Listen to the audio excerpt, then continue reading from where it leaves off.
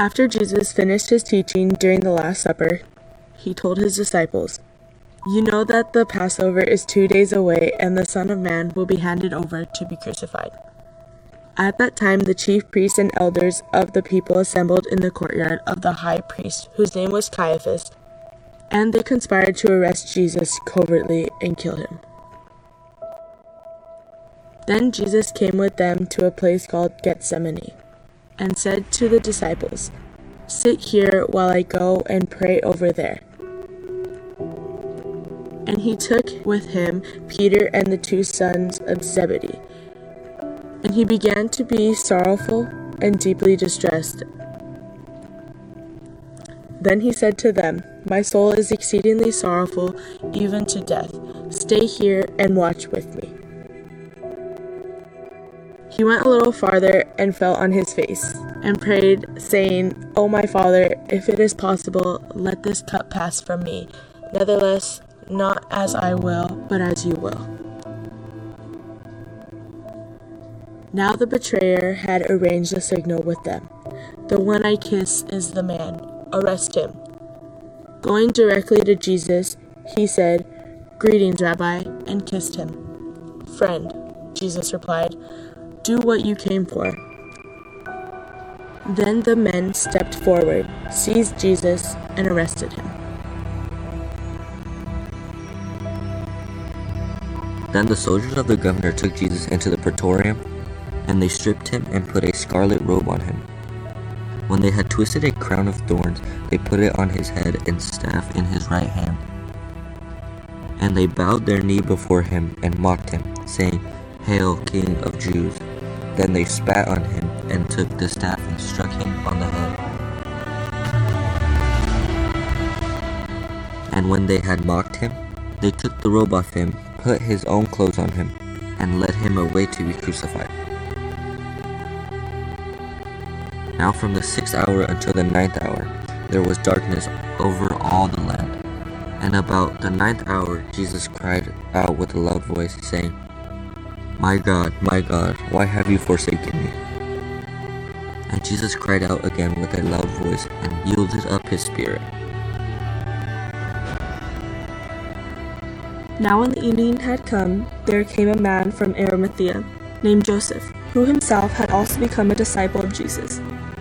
This man went to Pilate and asked for the body of Jesus. The Pilate commanded the body to be given to him. When Joseph had taken the body, he wrapped it in a clean linen cloth and laid it in his new tomb, which he had cut out of the rock. He rolled a large stone against the door of the tomb and departed. Now after the Sabbath, as the first day of the week began, Mary Magdalene and the other Mary came to see the tomb. And behold, there was a great earthquake, for an angel of the Lord descended from heaven and came and rolled back the stone from the door. His appearance was like lightning, and his clothing as white as snow. And the guards shook for fear of him and became like dead men. But the angel answered and said to the woman, "Do not be afraid, for I know that you seek Jesus who was crucified. He is not here, for he has risen."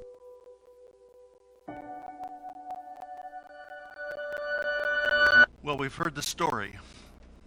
We have heard the story now. And now we're going to open the way we always open our Easter services, something we learn from our brothers in Christ and sisters in Christ of the Orthodox churches. And that is on Easter Sunday. They celebrate, and the leader will say, "Christ is risen," and people will respond, "He is risen indeed and alive forevermore."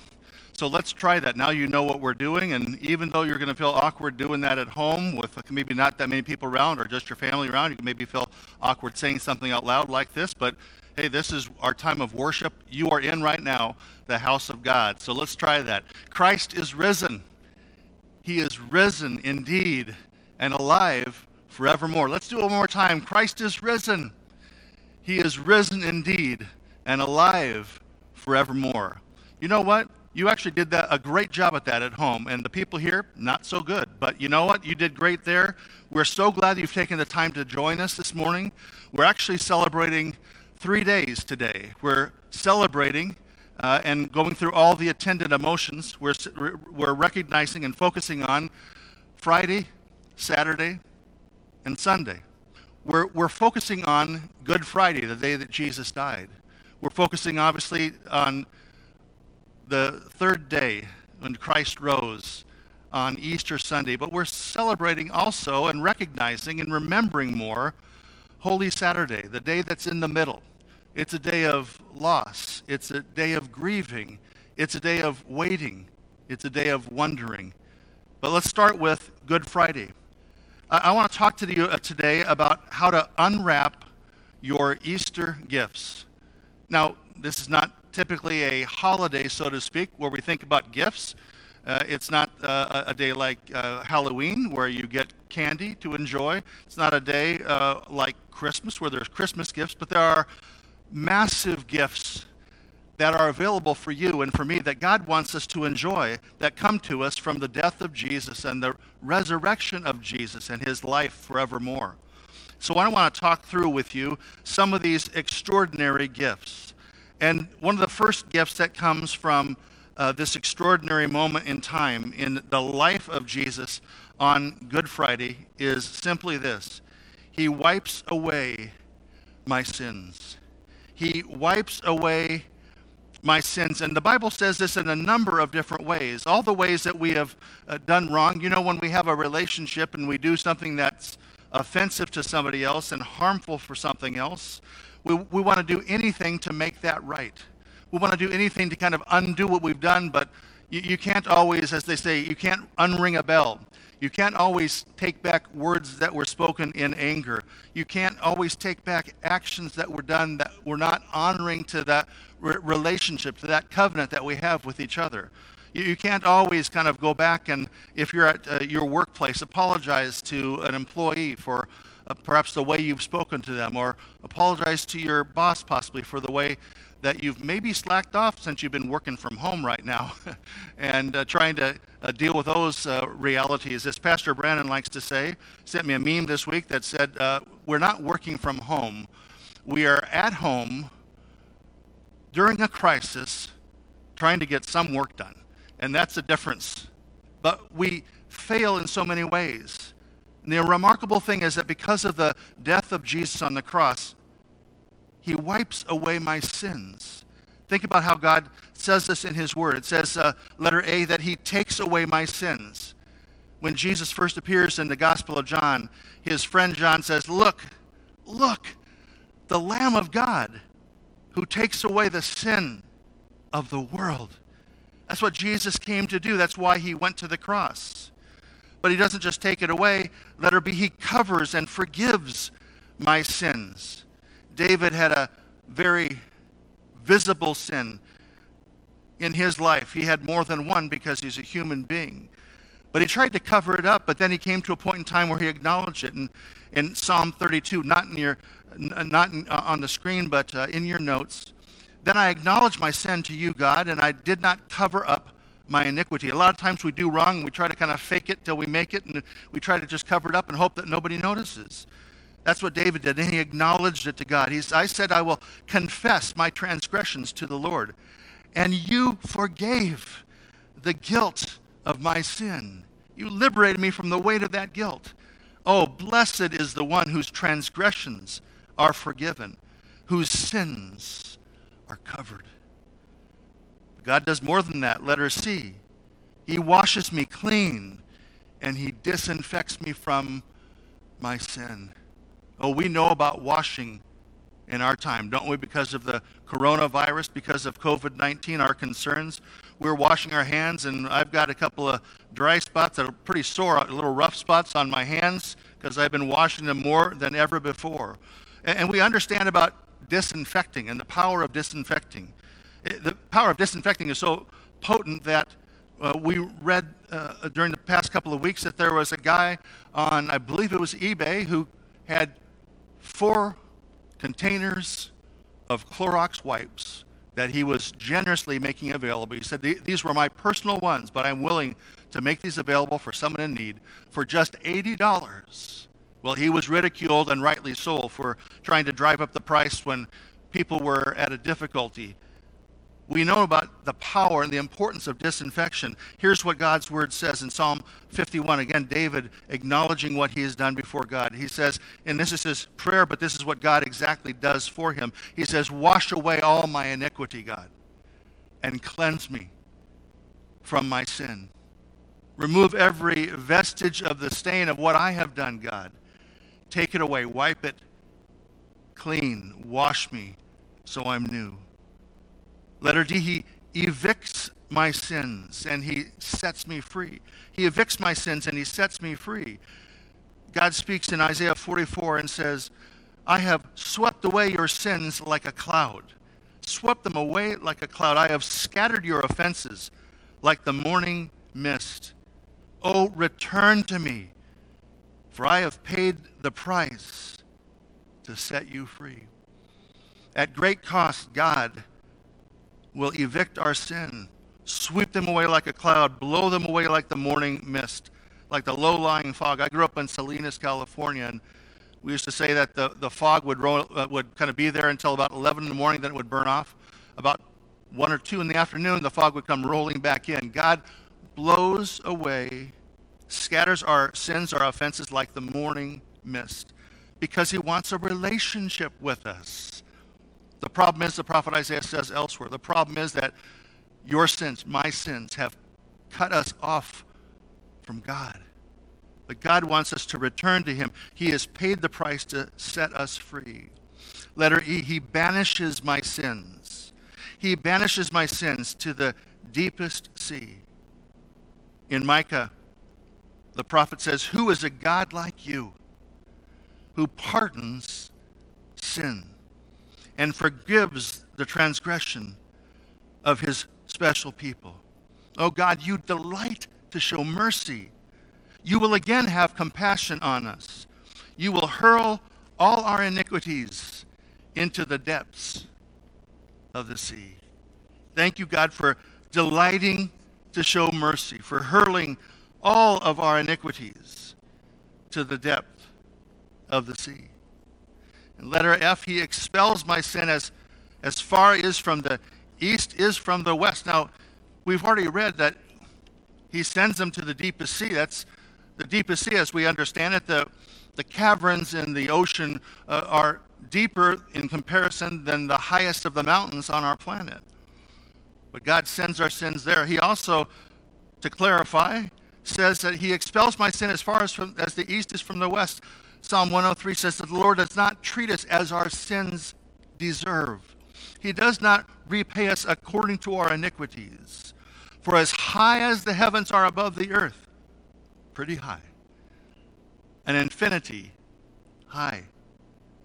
That's how great God's love is for those who fear him, not who quake in fear, but for those who have that holy reverence and awe and respect for God and seek to enter into relationship because of that. But as far as the east is from the west, that's how far God has removed our transgressions from us. They're buried in the deepest sea. They're farthest, as far from the east is from the west, which is an infinite amount of space. He does more. He puts our sins behind his back. I love this. Think of God here as a loving parent. Almost as if he's kind of speaking to us as a little child. And he says, you know your sin. We know what we're talking about. I have put your sin behind my back. There, God, look at what God says in his word. In your love, God, you have kept me from the pit of destruction. You have put all my sins behind your back. When something's behind your back, you can't see him anymore. God doesn't keep turning around and looking to remind himself of what you and I have done. They're gone. Because here on Good Friday, as we remember Good Friday and what Jesus did, letter H, he nailed my sins to the cross of Jesus. He nailed my sins to the cross of Jesus. Colossians 2 tells us that when you were stuck in your old sin-dead life, you were incapable of responding to God. But God brought you alive, right along with Christ. Think of it. All sins forgiven. The slate wiped clean. That old arrest warrant canceled and nailed to Christ's cross. Jesus' beloved disciple John said very late in his life, as an elderly man, he said, the blood of Jesus, God's Son, John 1:7, the blood of Jesus, God's Son, cleanses us from all sin. The Bible tells us that without the shedding of blood, there is no forgiveness of sin. And in the Old Testament, in the Hebrew Scriptures, the First Testament, sins were covered, they were atoned for by the blood of an innocent animal. And Jesus, the Lamb of God, as John had said when he greeted Jesus, pointed Jesus out to other people, behold, look, the Lamb of God who takes away the sins of the world. In 1 John 1:7, he reminds us how it was through the blood of Jesus, God's Son, that he cleanses us from all sin. Now, if that wasn't enough, letter I, he forgets my sins. He forgets my sins. Isaiah 43:25, God speaks and says, I, even I, the one and only God, am he who blots out your transgressions. I do that for my own sake. I do that to restore our relationship to each other and remember your sins no more. Those sins are gone, buried in the deepest sea, as far as the east is from the west. Puts our sins behind his back, nails our sins to the cross of Jesus, and he forgets my sins. Now there's a question for us this morning, which is this: will you and will we unwrap this gift? Will we receive this gift that God wants to give us? Right where we are at home, we don't have to do anything formal, anything awkward. You don't need to stand up. You don't need to come forward to the screen, the TV screen, or the computer screen, or the iPad screen, tab, whatever it is that you're watching us on right now. Just right where you are, God's speaking to you and says, listen, the sins that weigh heavily on your shoulders, the sin, that guilt that presses on your heart, on your spirit, on your mind, that affect your relationships, I can take care of it. If you give them to me, Jesus has already paid for those sins on the cross on Good Friday. What does God do for us? What are the three gifts he gives us because of the cross of Jesus? Number one, he wipes away my sins. Number two, he repairs my relationship with God. He repairs my relationship with God.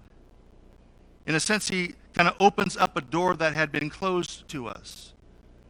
In Romans 5, and there are many other passages that we look at that say something similar, it tells us that if while we were still enemies, if while we were still adversaries of God, we were alienated from God, cut off from God, not doing what God called us to do. What did God call us to do? Not a long list of rules and regulation. Remember when Jesus was asked to summarize the Cliff Notes, or I guess today we call it the Spark Notes, or I guess even more so today we call it Wikipedia, the infallible source of all human knowledge, right? And we look and somebody asked Jesus, what is the heart of the Old Testament? Give us the greatest commandment. He said, the greatest commandment is this, it's love. If you love, you've fulfilled the greatest commandment. Love who? Oh, love God with all your heart, soul, mind, and strength. Love God. And then love everyone around you. Love your neighbor. Love the people in close proximity to you as yourselves. Now today we have a challenge because we have at least a 6-foot gap between ourselves, right? So our neighbors are a little more distant than they were before. But having said that, if you're working at home and you've got a group of us, we all of a sudden have 3 people working in home in three back-to-back rooms. And sometimes close proximity, sometimes you go to work to get away from people. I'm not saying that for me, but I'm saying that for the other 2 people in my house who've told me this. It's hard working around other people. God says, My path is love. That's what I'm inviting you to, is love. But while we were still enemies, but while we wanted to live our own life, God fully reconciled us to himself. He made that relationship right. And he did it through the death of his son. And then something greater than friendship is ours. Now that we are at peace with God, we're no longer enemies. We're no longer adversaries. We're no longer cut off. We're no longer alienated. We're no longer rebels with God. We're at peace with God.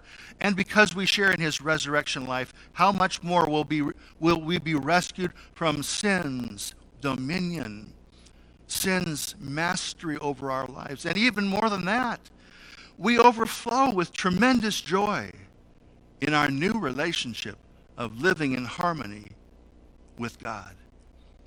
And how does it happen? It's all because of Jesus Christ. I ask again, will you unwrap this gift of Jesus in his death repairing our relationship with God? In the book of Hebrews, it tells us that there's a new and a living way that opens up for us into the very presence of God, into the place where God himself sits on the throne of the world, of the universe, of the galaxies. And there's a way for us to come directly into his presence. This is hard for us. We don't even have connection sometimes right now. We don't always have a connection to those that we love. Our grandkids, our son Stephen came over this morning and dropped off some groceries because of my advanced age, not Sherry's, but our kids want us to stay inside as much as possible. And so far, so good. They've been so kind and gracious as to help us out. Stephanie gets our meal so we don't even touch it and then only get it after she's kind of sterilized it. Stephen, Michelle have been gracious, and Stephanie as well, to pick up supplies and groceries and whatnot. But our grandkids came over in dropping off some supplies they had for us. And they came in, and Raya said, I want to just give you a big hug. And Stephen said, no, I told you. She said, no, it's a pretend hug. I'm giving you a pretend. In my heart, I'm giving you a hug. And then she came in and bumped elbows, and then Zeke came in and bumped his elbow with us. It's hard to have distance in our relationship. But God has taken care of the distance in our relationship. He sent Jesus to our planet to live our life, to experience what it's like to be human, to experience our griefs and losses, to experience the grief and the pain of being a human being. And then he died on the cross. And this all happened to bring back together God and me, God and you. Will you unwrap this gift? Right where you're seated right now, or standing, or walking, or listening in the other room. Right where you are, just tell God. That's what prayer is, just talking to God. Tell God, God, I want our relationship to be right. And I thank you that you have already taken the initiative in your son Jesus, who willingly came and died on my behalf, on the behalf of all humanity, to make our relationship right with the living God. I want to accept that, welcome that, receive that gift, unwrap that gift, and enjoy it from here on. Thank you, God, for what you've done. Thank you, I'm a new creature. Which brings us to the third thing that Jesus does at the cross. He shows me how to live. He shows me how to live. Another of Jesus' closest followers, Peter, late in his life, said, do you not know? You know that it was not with perishable things such as silver or gold. If you've got money in the stock market, you understand about money being perishable, right? Right now, many of you have had hours cut. Some of you have lost jobs. Some of you have been laid off temporarily because of the crisis that we're in. We understand that money doesn't last. That Bible says somewhere that money has wings. Anybody who has young children understand that process, or older children for that matter. Money has wings. It's not, though, with perishable things like silver or gold that we think are so important but ultimately aren't. That you were redeemed from the empty way of life handed down from your ancestors. Every one of us has been dealt an imperfect set of a hand of cards, I guess you could say, because it came from people who were themselves flawed and who themselves were raised by people who were imperfect. Those who came before us, they had some of the same challenges, and in some cases they had more difficult challenges. I remember feeling some frustration with my dad when I was growing up and feeling some distance. And when I got to be older and got to know my dad, still as my father, but now as kind of a friend also, a brother in Christ, if you will, and began to study some of his story when he was little, I realized the distance that he had from his father through no fault of his own. My dad was the ninth of 10 children, actually 11. One died shortly after childbirth. He was the ninth of 10 children, and my dad was born when his father, I realized, his father was 50. They were very poor. They really struggled. A 50-year-old guy who's got 8 children already, and then a ninth come along, and I realized the things that I thought my dad didn't give me, I realized now my dad was a world-class father. My dad loved me. He didn't always say it, but he communicated it. He cared for me. And he gave me what I don't think he was ever given. We come from broken people. We are broken people. And Jesus died to redeem us from the empty way of life, to trade that for a new kind of life. And it happened because of the precious blood of Jesus. The precious blood of Jesus, a lamb without blemish or defect. Or we could look at Galatians 2. I have been crucified with Christ, Paul says. And I no longer live, but Christ lives in me. That's part of welcoming Jesus into your life, is you realize that when Jesus died, we died. That we were crucified. Jesus told his followers, if you want to follow me, you have to take up your cross and follow me.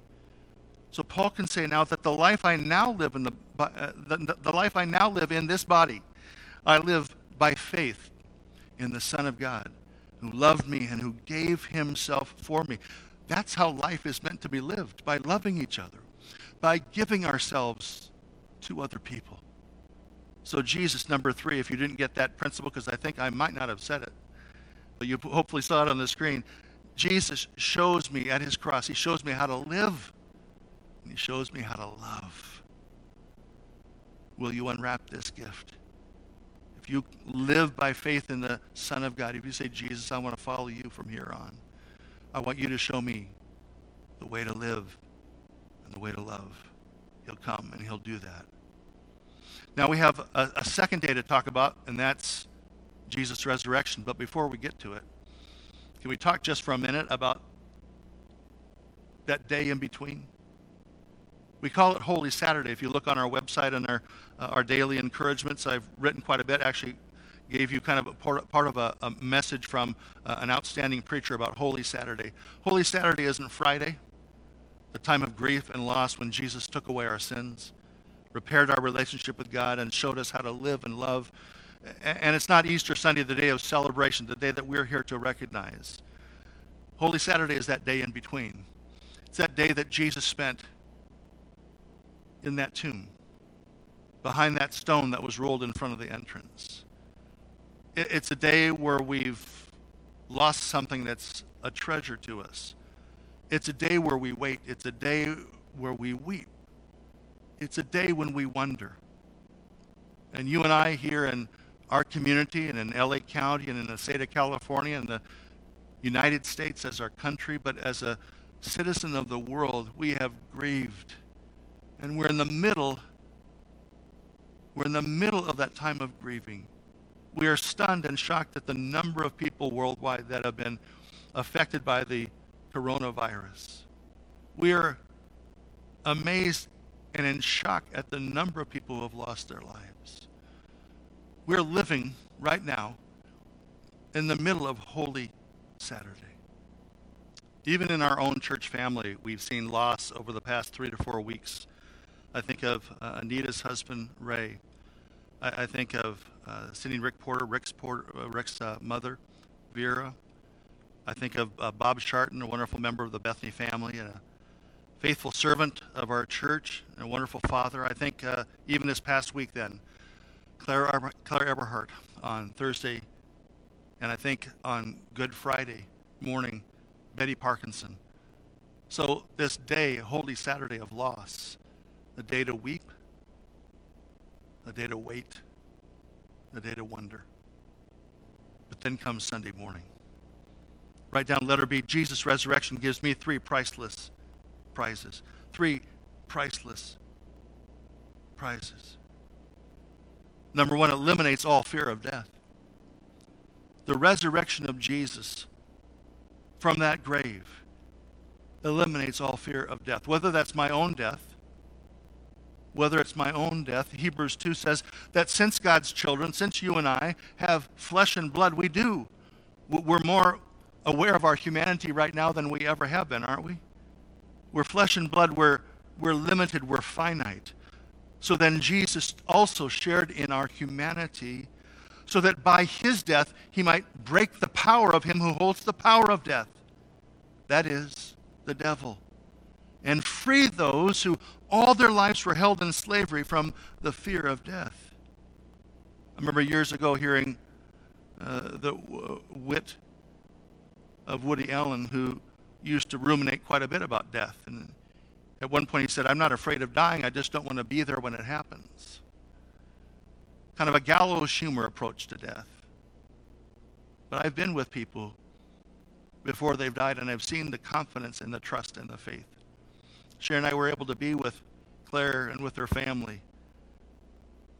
A couple Sundays we would go to their house to pray just after we had recorded our services online, and to pray. And the first couple weeks where Claire was still with us in spirit and mind, she asked us to pray.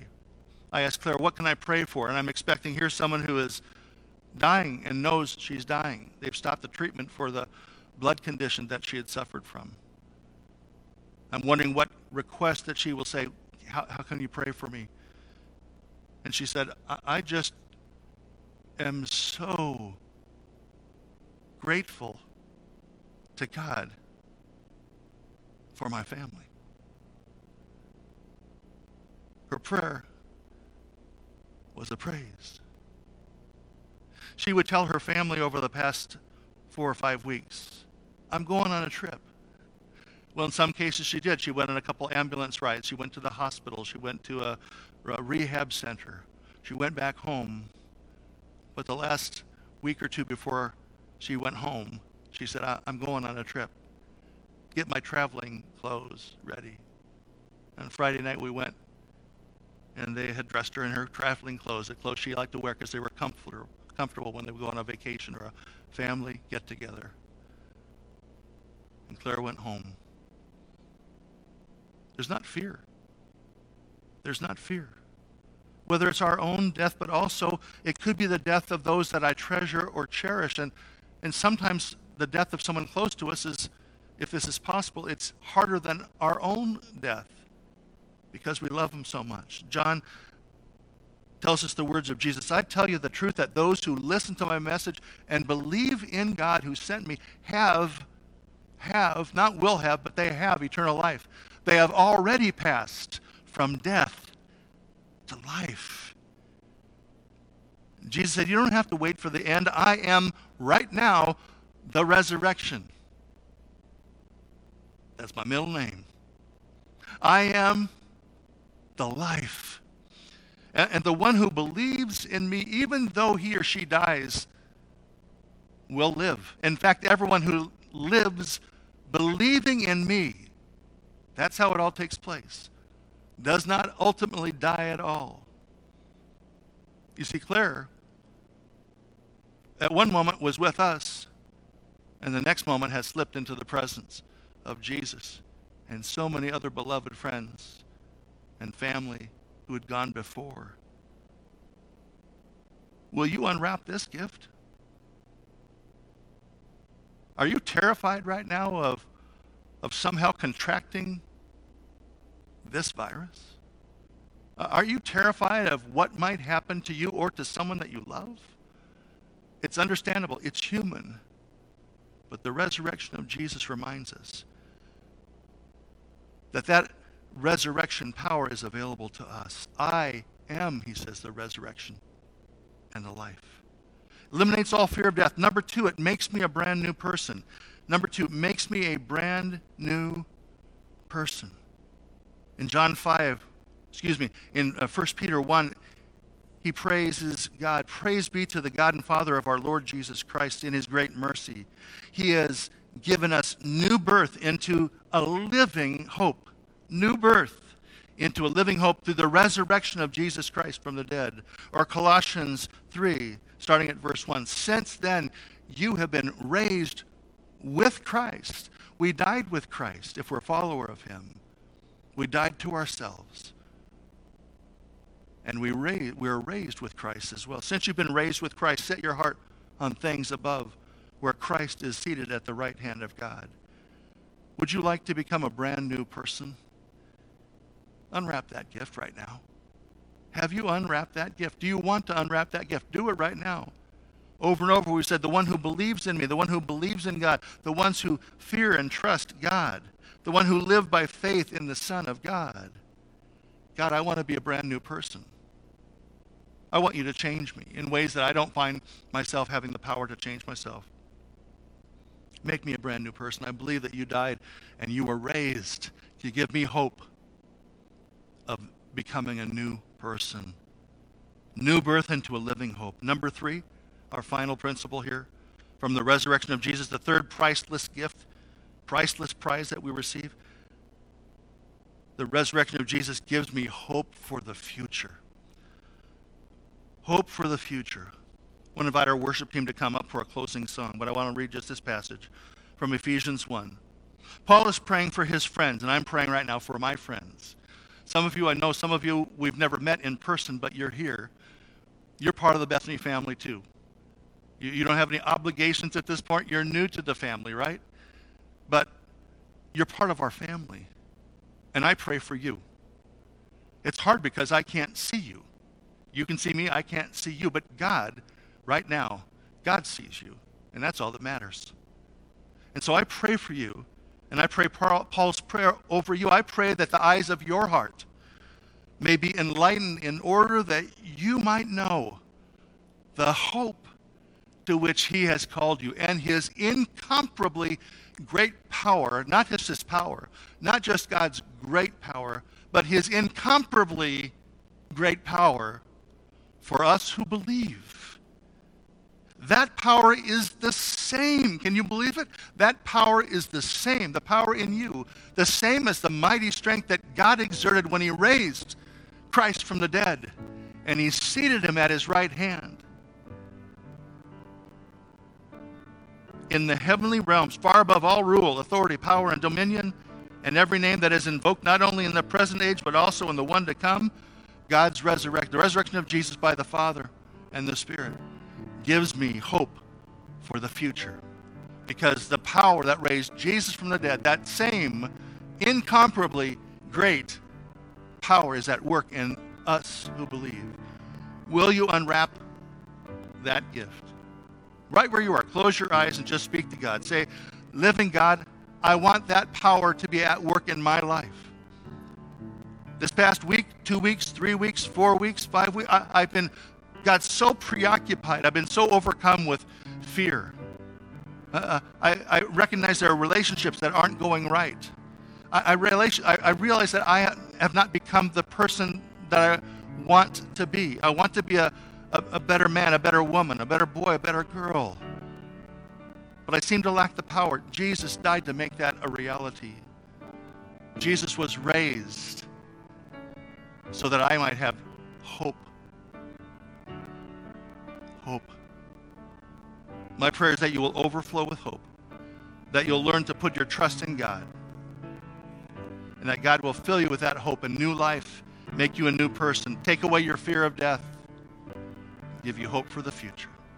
I pray all this in the name of Jesus, in the power of the Holy Spirit, and all God's children said, right there where you are, all God's children said, come on now, say it out loud, all God's children said, amen.